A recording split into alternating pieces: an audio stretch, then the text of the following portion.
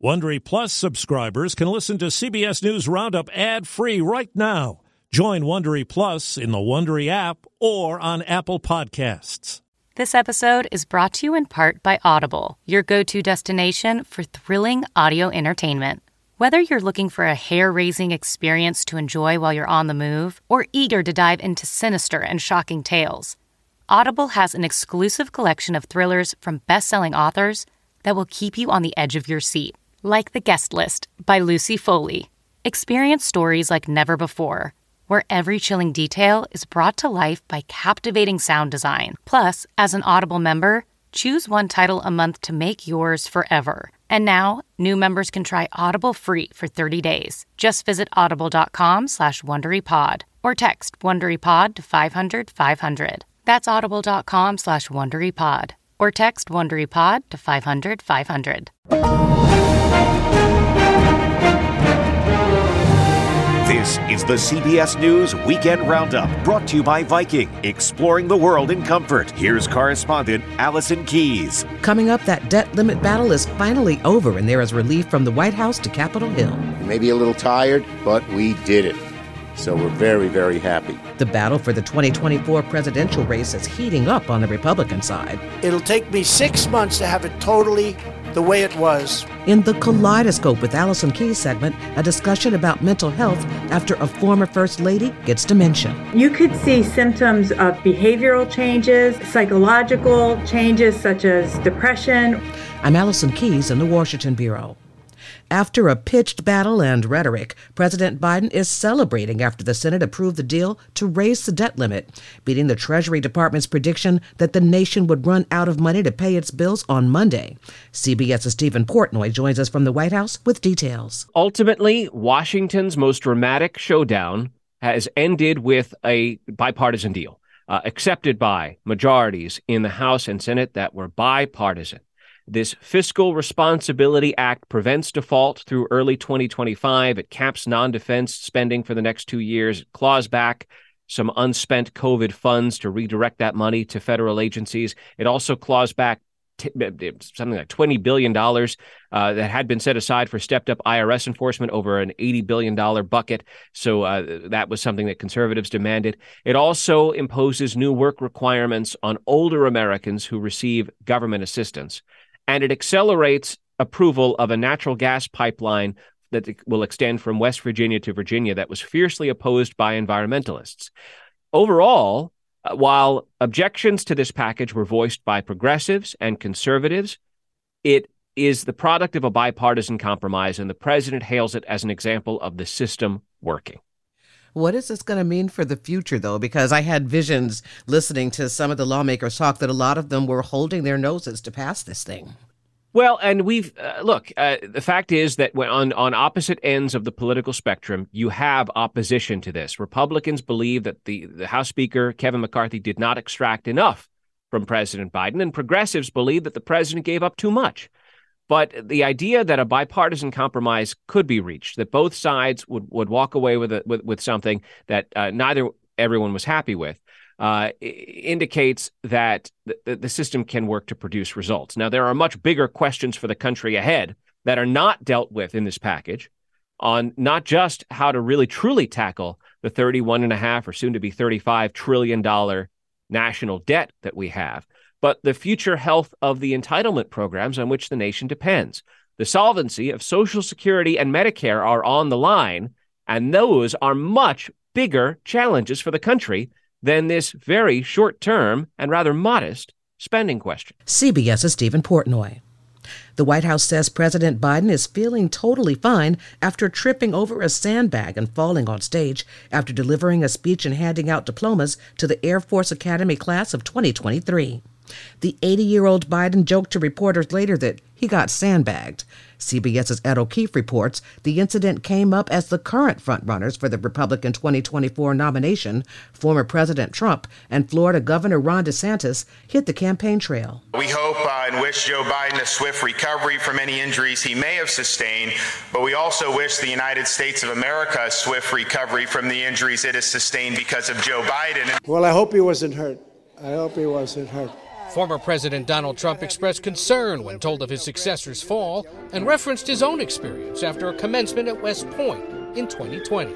You got to be careful about that because you don't want that, even if you have to tiptoe down a ramp. But he couldn't resist taking a shot at his once and possibly future opponent. That's a bad place to fall when you're making, I think it was the Air Force Academy, right? That's not inspiring. Go. Trump's comments came as he and his top GOP primary rival, Florida Governor Ron DeSantis, each campaigned in early voting states, taking swings at each other throughout the day. Ron, as I call him, Ron DeSanctimonious for a reason. The former president hammered DeSantis for touting his ability to serve 2 terms. We will work incredibly hard day after day for 2 terms over an 8-year period to deliver results. I've been watching DeSantis go out and say, I've got 8 years, it's going to be 8 years. Let me tell you something. Right there, you should vote against him. It'll take me 6 months to have it totally the way it was. DeSantis responded later during his 4-stop tour of New Hampshire with wife Casey. Why didn't he do it his first 4 years? The Florida governor didn't explicitly attack the former president during his formal remarks, instead criticizing President Biden for pushing the Democratic Party to drop New Hampshire as its first primary. I think what he's been doing with the Democrats is wrong, and I'm glad the Republicans are holding the line and are committed to New Hampshire. But on his second full day of campaigning, DeSantis got noticeably irritated during this exchange with a reporter. Governor, how come you're not taking questions from voters? Stop coming up to me, talk to me. What are you talking about? I'm not here murder with people. Are you blind? What? Are you blind? I'm not blind. Okay, so people are coming up to me, talking to me, whatever they want to talk to me about. Now, DeSantis hasn't taken questions from voters during his formal remarks, but off stage, he's interacting with them, shaking hands, posing for selfies, holding babies. Exactly the kind of retail politics that voters in the early primary states of Iowa and New Hampshire expect of anyone running for president. Ed O'Keefe, CBS News, Des Moines, Iowa. New government data shows a hot labor market with more jobs added last month than expected, but it also shows an uptick in unemployment. The glass is half full for the U.S. labor market, adding jobs in industries from restaurants to construction to healthcare. Some sectors are still struggling to play pandemic catch-up. It's been a challenge for small businesses, especially within the retail sector and the hourly workforce and finding people to work. A better than expected jobs report shows employers added 339,000 jobs in May, the best since January. But the unemployment rate rose to 3.7%, up from a 5-decade low in April. That increase in the month of May meant that there were 440,000 additional Americans who were unemployed. Job numbers for the 2 previous months were revised up, showing a labor market that continues to absorb inflation and a string of rate hikes from the Fed, which had signaled a potential pause at its upcoming meeting. Given the strength of this report, we have to assume that a rate increase is back on the table. The youth labor force typically grows this time of year, which could help fill a nationwide lifeguard shortage. Since COVID in 2020, our numbers in lifeguards have really gone down. Many cities have increased pay and are offering lucrative bonuses to get guards back in the pool. The robust jobs report tamps down concerns of the dreaded R word. Right now, by the numbers, we are not in a recession. Growth is slowing down, but it has not fallen off a cliff. The report also shows a shorter work week for some and a slowdown in wages, part of a complex jobs picture. Astrid Martinez, CBS News, New York. Coming up, AI and eating disorders. That's next on the CBS News Weekend Roundup. Do you ever wonder where all your money went? Like every single time you look at your bank account? Honestly, it's probably all those subscriptions. I felt that way too, until I got Rocket Money. Rocket Money helped me see all the subscriptions I'm paying for, and it was eye-opening. Between streaming services, fitness apps, delivery services, it all adds up so quickly. Rocket Money is a personal finance app that finds and cancels your unwanted subscriptions, monitors your spending, and helps lower your bills. Rocket Money has over 5 million users and has helped save its members an average of $720 a year, with over 500 million in canceled subscriptions. Stop wasting money on things you don't use. Cancel your unwanted subscriptions by going to rocketmoney.com/Wondery. That's rocketmoney.com/Wondery. rocketmoney.com/Wondery. on the CBS News Weekend Roundup. I'm Allison Keyes. The 2023 hurricane season got underway Thursday, and federal officials are warning people to keep an eye out and be ready to flee if need be. People who live in Fort Myers Beach, Florida, know firsthand that just one storm can devastate a community. Many are still struggling to rebound from Hurricane Ian. And now it's time to prepare for the 2023 storm season. No two storms are alike. FEMA Administrator Deanne Criswell says it's not just residents on the coast who need to get ready. These hurricanes are different than what we've seen in the past. There are more rain events, they're stronger storm surge, and the majority of the fatalities are coming from those two hazards. What are you most worried about this year? What I worry about the most right now is the fact that we need to focus more on the actual risks and hazards that are associated with these hurricanes. The nation's hurricane experts are expecting what they call a near normal season, 12 to 17 named storms with as many as 4 becoming major hurricanes. The message has to be, no matter what the seasonal forecast is, you have to prepare as if you're going to be affected. We've just discussed this. At the White House, agency chiefs briefed President Biden on NOAA's improved hurricane modeling systems.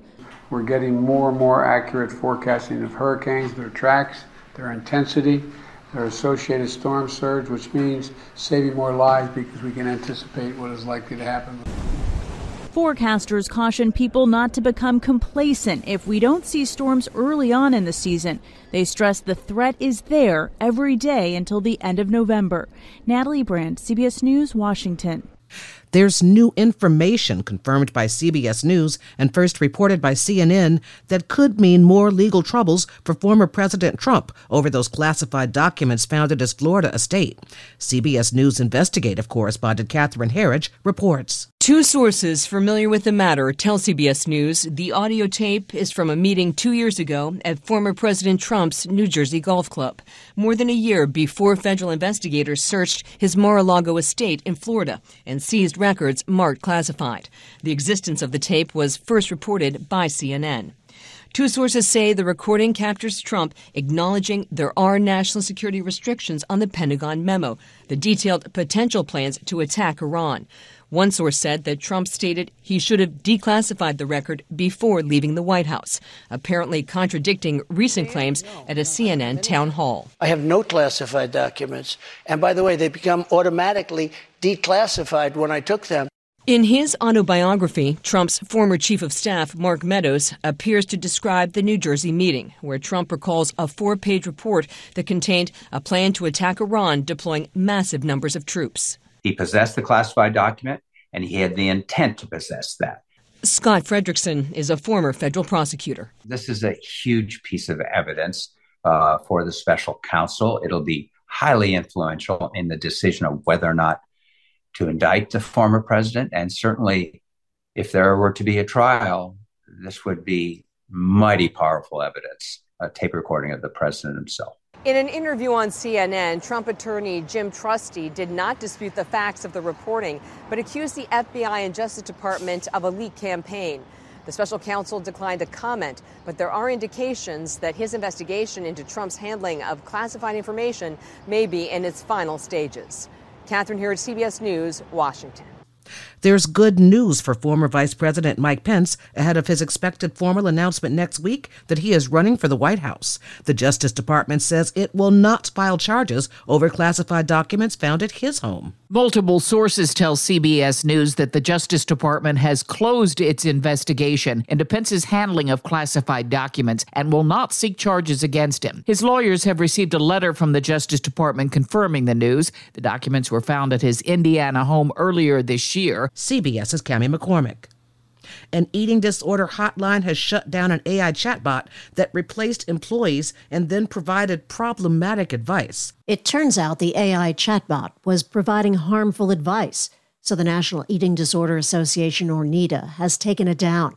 NEDA worked with psychology researchers and CAS AI to develop the chatbot named Tessa, A psychologist at Washington University in St. Louis who took part in the process said Tessa was meant to be a solution to make eating disorder prevention more widely available.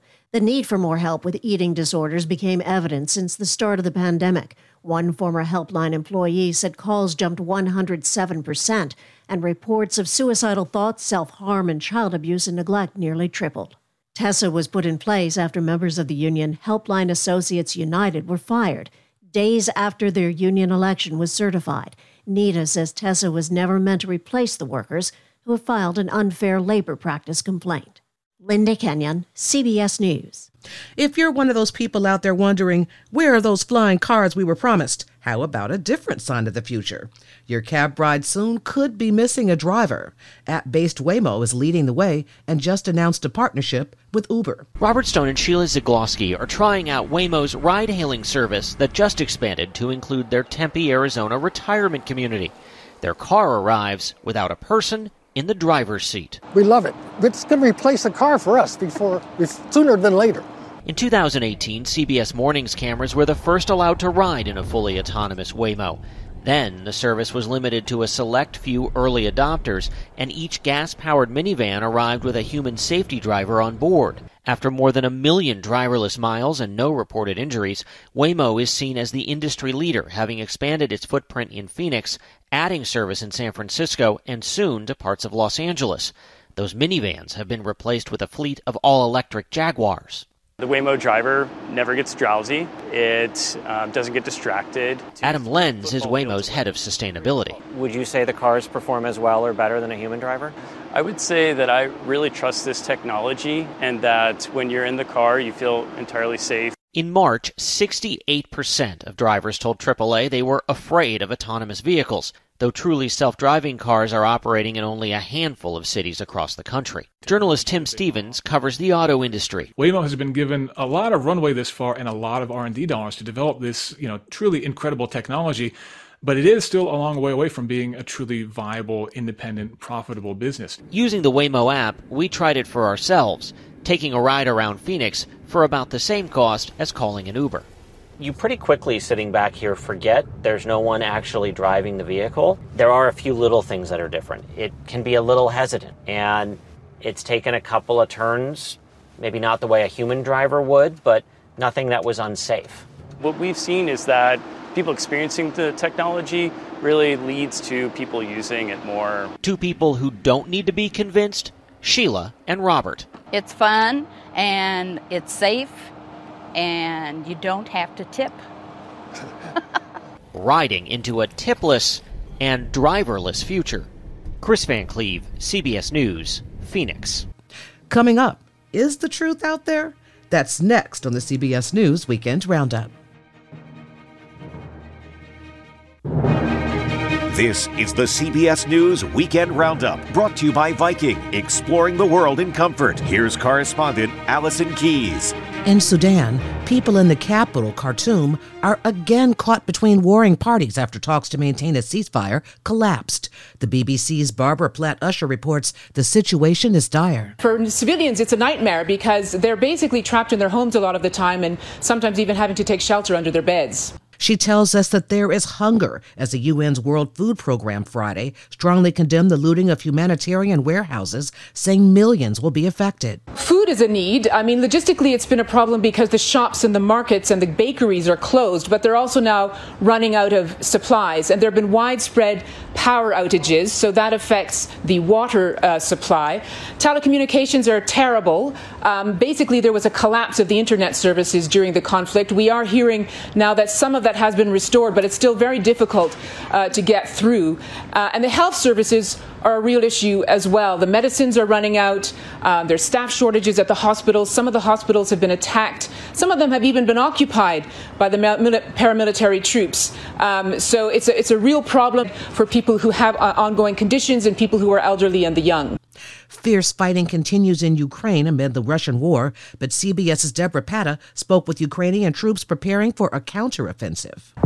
Night after night, Kyiv is in the firing line, with Thursday's pre-dawn barrage a new low, marking a day set aside for the protection of children by shattering the safety of this man's family.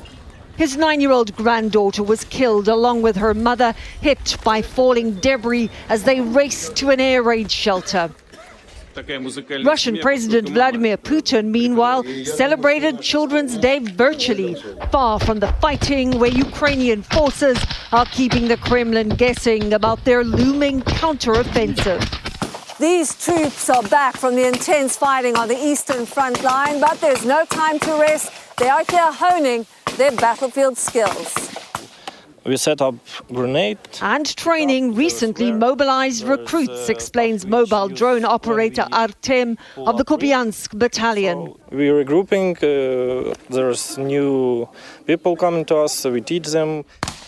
We watch the infantry team practice advancing on enemy positions and simulate clearing trenches as a two-man unit gave covering fire from above and drones buzzed overhead, feeding back real-time intelligence to a nearby reconnaissance team.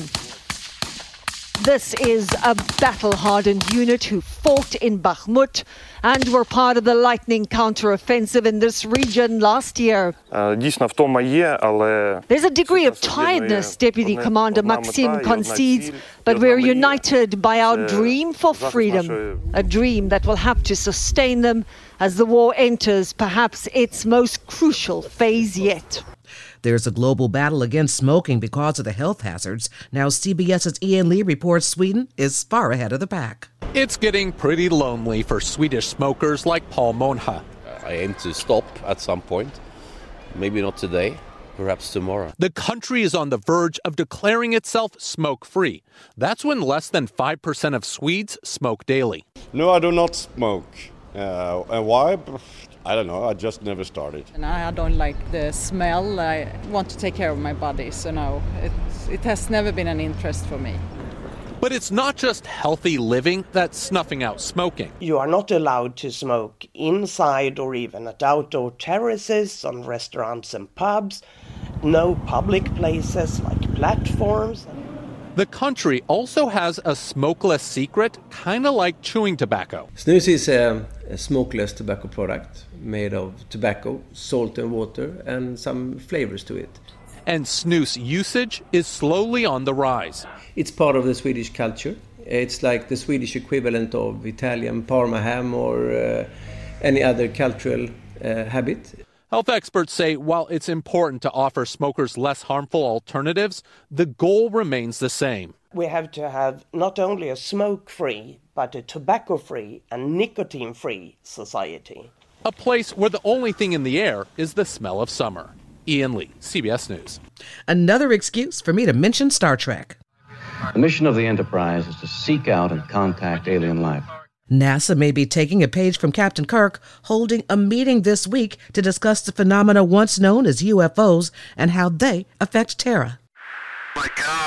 UFOs are real, but what really are they? NASA's newly formed 16-member panel is charged with figuring out how the space agency can use the tools of science to help the federal government understand what's going on in the sky and how it affects Earth. The study of unidentified anomalous phenomena represents an exciting step forward in our quest to uncover the mysteries of the world around us. NASA says citizens, commercial airline pilots, and the Department of Defense have reported at least 800 UAP sightings over the past 27 years. Between 2 and 5% of those events display signatures that could be anomalous, defined as anything that is not readily understandable by the operator or the sensor.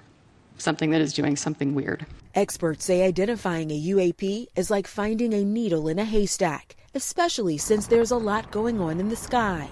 On any given day, there are 45,000 airline flights and 184 weather balloon launches in U.S. airspace. There are also 1.6 million recreational or model planes and 880,000 registered drones. And the environment that we fly in, space or, an atmospheric flight, very, very conducive to optical illusions. The panel says while UAPs exist, there is no evidence they are extraterrestrial in origin. We haven't found life beyond Earth yet, right? Let's be clear about this. We haven't found it yet, but we're looking. A final report is expected by the end of July. Danya Backus, CBS News. The nation has a newly minted champion speller. I don't need to spell it out for you. Défilé means listlessly. It's used in Scotland. Oh my God. Spelling at this level, with this pressure of the final round of the Scripps National Spelling Bee, is hard. But after 15 rounds and 11 amazing finalists, only one could come out on top. Dev Shaw, if you spell this next word correctly, we will declare you the 2023 National Spelling Bee champion. The word Samophile, an organism that thrives in sandy soils. Dev Shaw from the Tampa Bay, Florida region with a quiet confidence. Phile meaning lover, Greek. You're on the right track. Nailed it. P-S-A-M-M-O-P-H-I-L-E, Samophile? That is correct. The 14-year-old is now the champion of the 2023 Scripps National Spelling Bee. That's CBS's Jared Hill. Coming up in the Kaleidoscope with Allison Keyes segment, the stigma of mental health issues. That's next on the CBS News Weekend Roundup. On the CBS News Weekend Roundup. Welcome to the Kaleidoscope with Allison Keyes segment, where every week we discuss issues including gender. This time we're talking about mental health. Tuesday, the Carter Center announced that former First Lady Rosalind Carter has dementia and that the 95-year-old is living happily at home with former President Jimmy Carter, who was in hospice care. 1 in 10 Americans have dementia, and Mrs. Carter is a longtime mental health advocate. We spoke with Dr. Nicole Purcell, a neurologist at the Alzheimer's Association. We do know that age is the biggest risk factor for dementia. So the fact that she's 95 years old, maybe late in making the diagnosis, but the older you are, the more likely you are to have dementia. Talk to me a little bit about what dementia does to people. What would I see in my loved one that would make me worry that we need to get some help? So most commonly, what we see is problems with memory. So that is usually the presenting complaint, but you could see symptoms of behavioral changes, psychological changes such as depression or anxiety or change in sleep patterns. Some behavioral changes that you may see is that individuals are not engaging in things that they would normally enjoy or normally do. And those are the more common symptoms that we see. What are some of the uncommon ones? So sometimes patients will develop speech abnormalities that might not be readily apparent to the individual or their family members initially. And that's really where people don't recognize the symptoms as much, or even the psychological symptoms. They may not be aware that they are related to a dementia syndrome.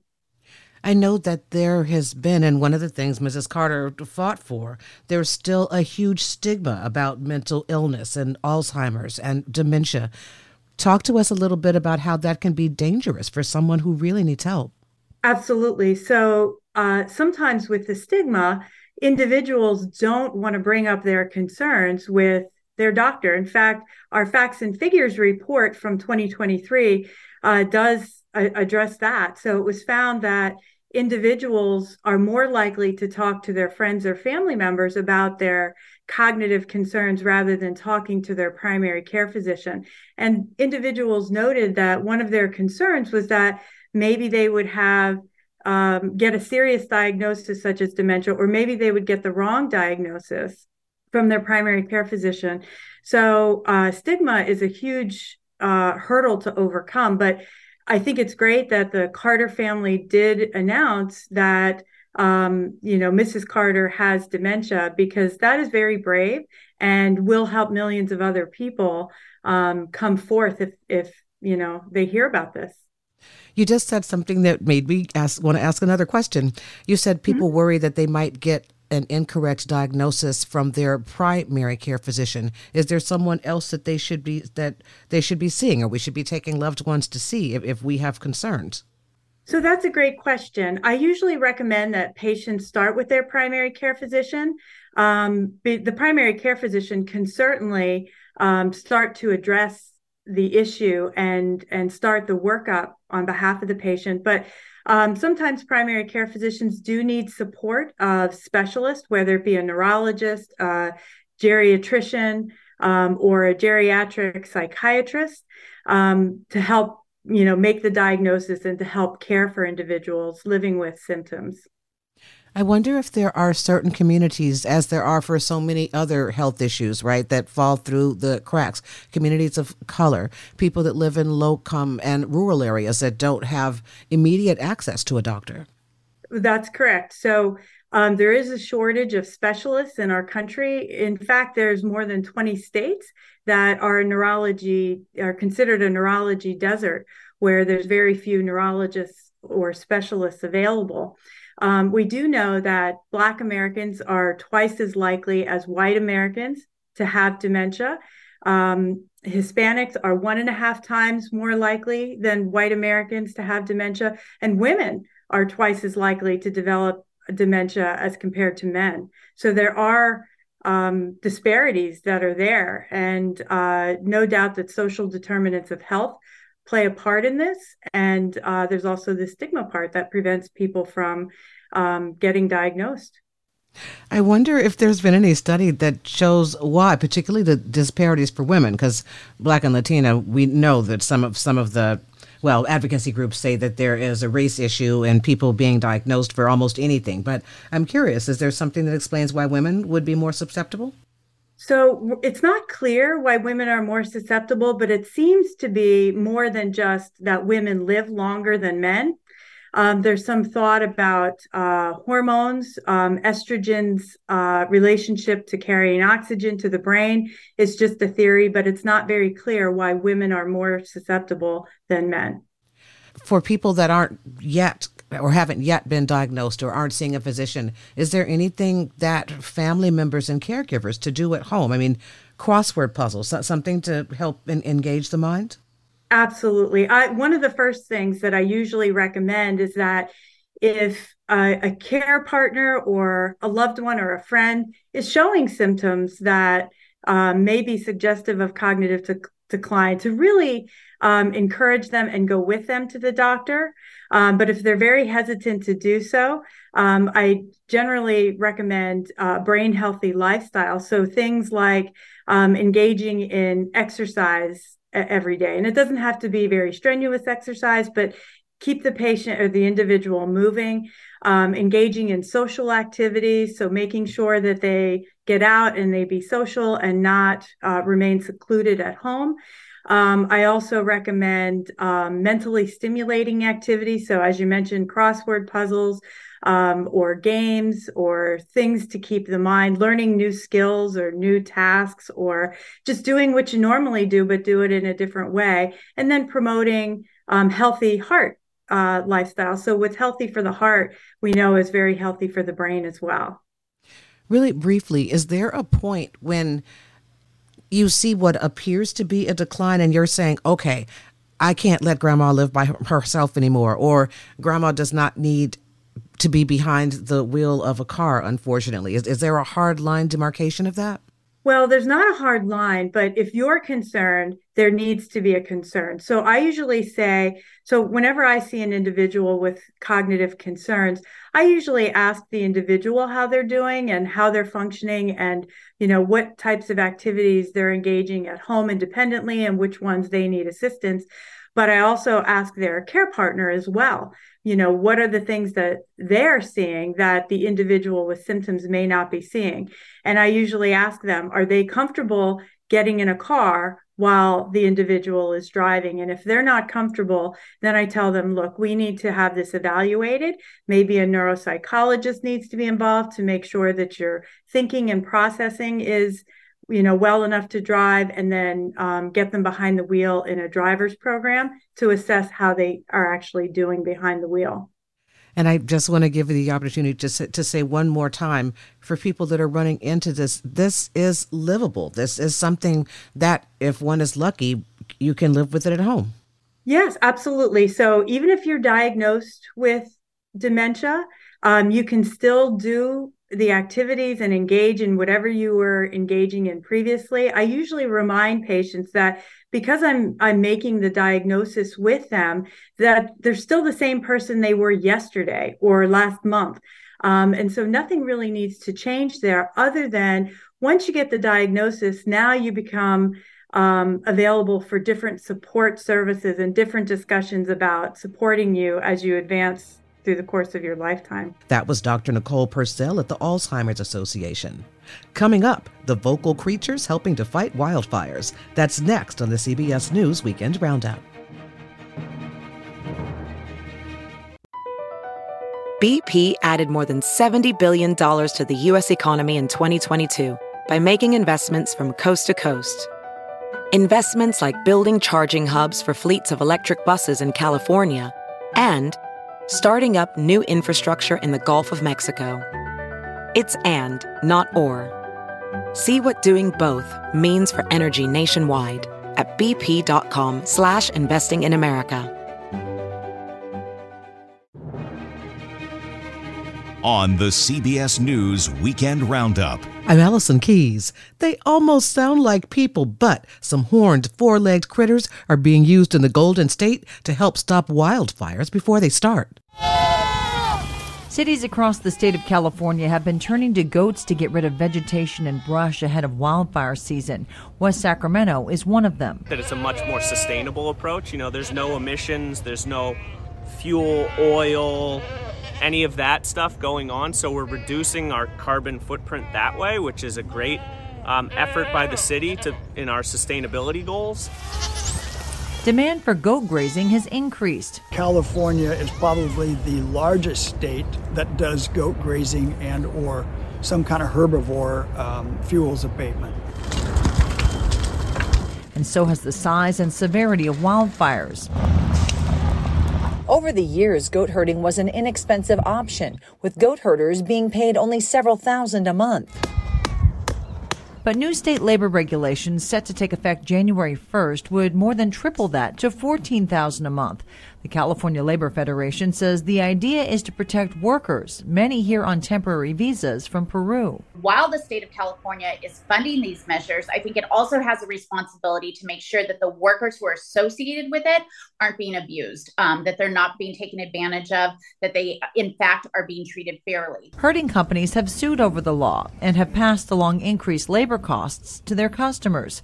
Tim Aerosmith's company, Western Grazers, has about 4,000 goats for hire. So by January 1 of 24, if we cannot fix the current legislation, we will be forced to sell these goats to slaughter and to the auction yards, and we'll be forced out of business and probably file for bankruptcy. They say goat grazing is a way to cut costs on a much larger issue. He says there's a lot at stake. Your house could burn up because we can't fire mitigate. I mean, thousands of structures have burned in fires. Millions of acres have burned. Hundreds of millions of dollars has been spent on putting out fires. Very little has been spent on fire prevention. KOVR-TV's Rachel Wolf. Is your smartphone making you cry? It seems young people are going old school to unplug. WJZ's Amy Kawada explains. What younger people are doing is recognizing that it's okay to stand out from the norm. It's okay to do something that's not mainstream and not engage with social media, not be on their phones all the time. In a tech-dominated world, it's getting harder and harder to truly unplug. But a dumb phone could help us balance the scale just a little bit. Young people themselves are kind of self-censoring and saying, I don't really need the negative mental health and social harms that come with an always connected life. Dumb phones are basic handsets or feature phones with very limited functionality compared to, say, an iPhone or Android. It refers to the early 2000s technology where you can make calls and texts on the simple devices, and that's about it. People are purposefully seeking out that lower functionality so they can resist the constant need to be online. Recent reports show these so-called dumb phones are on the rise in the U.S. Mobile tech companies are reporting climbing sales figures for their most basic mobile phones, such as Nokia flip phones, thanks to Gen Z. why my friends and I only take our flip phones out, because we realize that every single problem that we have on a night out, everything that leads to us crying, everything that leads to us having a bad hookup, everything that leads to us having a bad time stems from our phone. Switching to a flip phone for 30 days and documenting the change that it has on my day-to-day life. What this might do is simply free up people's minds during the day, so that way they're not carrying that internet-connected device with them at all times. This comes as the U.S. Surgeon General released an advisory earlier this month, warning parents of the potential negative effects social media can have on our children. Academic Director of the Emerging Media Program at Loyola University, Maryland, Greg Hoplazamian, thinks this shift in culture could have a positive impact on society as a whole. Any amount of people that avoid the constant allure of the internet always being in their pocket, that's probably going to be good for their personal health, mentally and physically. As we continue to evolve and emerge in the digital world, he says it's all about balance. Here's a good rule to follow. I think if we're more honest with ourselves about what actual benefit are we getting from something, and if we don't have a really long list of strong benefits from a particular technology or app or website, we should probably try to argue to ourselves to discontinue it. Finally, for the beginning of Pride Month, as celebrations are on from the U.S. to Canada, 3 CBS News staffers are thinking about what pride means to them. 3 decades ago, at the ripe old age of 26, I came barreling out of the closet and announced to my family, my friends, and most importantly to myself, that I was indeed a lesbian. Those early years were alternatively exhilarating, but also fraught. I was navigating existing and new relationships amid the backdrop of the ongoing AIDS epidemic and anti-gay rhetoric. West Hollywood was the first place in my life where I was fully able to embrace my authentic self. It was the first time I stopped suppressing myself and allowed me to be me. In 2020, I remember confiding in someone, I might be making this all up, but I think I'm gay. It felt unreal to say that out loud. It also felt unreal to be going through this kind of monumental shift, my own second puberty, if you will, in my late 20s. I was a brand new Norman on my own terms. It was such an eye-opening and freeing time in my life. As I was growing my small financial planning firm, I embraced my gay pride by being an out business owner in a small New England city. For 14 years, most of the community knew that I was gay, but I didn't really take part in any larger or organized events. When I joined CBS in 2009, well, that all changed. I swear the TikTok algorithm knew I was gay before I did. Those were the types of videos that immediately popped up when I opened the app. And I began to recognize that I've always felt the most comfortable in queer spaces. Once I put 2 and 2 together, I was sort of shocked because it seemed like all of the building blocks had been there, and I just hadn't taken that step. There's no greater freedom than being able to be yourself, your real self. Not everyone has that freedom. I'm lucky enough to have the freedom to live my life how I want to live it today. Early in my tenure at CBS, I spoke openly about my partner, and another gay person on staff warned me to be a little more guarded. I didn't want to alienate viewers, did I? Well, that's the kind of advice that I knew was not for me. I immediately found the people at CBS who were trying to launch the company's first ever LGBT employee networking group. This was instrumental in creating the 2011 It Gets Better video. CBS News business analyst Jill Schlesinger, producer Costanza Mayo, and editorial producer Norman Oliver spoke with CBS Mornings. That's it for the Weekend Roundup. Thanks for listening. We want to get your feedback. Send us your thoughts and story ideas to weekendroundup@cbsnews.com. As always, you can find the program online on Apple Podcast or wherever you get your podcast. Sarah Fishman is the technical supervisor, and Alan Peng provides production assistance. Tara Lipinski is the executive producer. Have a great week. I'm Allison Keyes, CBS News.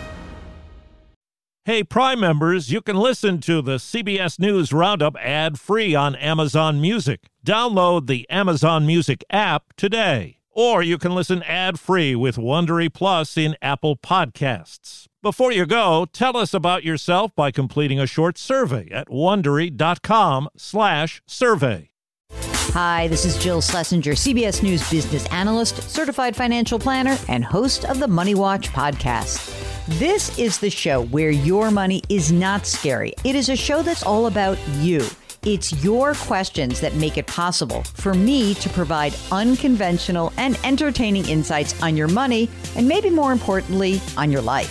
Follow Money Watch wherever you get your podcasts. You can listen ad-free on the Amazon Music or Wondery app. Stephen Colbert here to tell you about The Late Show Pod Show, which is the podcast of The Late Show with my producer, Becca. Becca, what's up? So The Late Show Pod Show is everything you love about The Late Show on a podcast. I want to know about you. Enough. People see everybody in an ad talks about the thing they're trying to sell. I'd like to know about you, the person behind creating the podcast. I'm having a really good day. Barry baked some bread, and my friend Kara got me some chicken salad. It's a really nice day in the office today. Listen to The Late Show Pod Show with Stephen Colbert wherever you get your podcasts.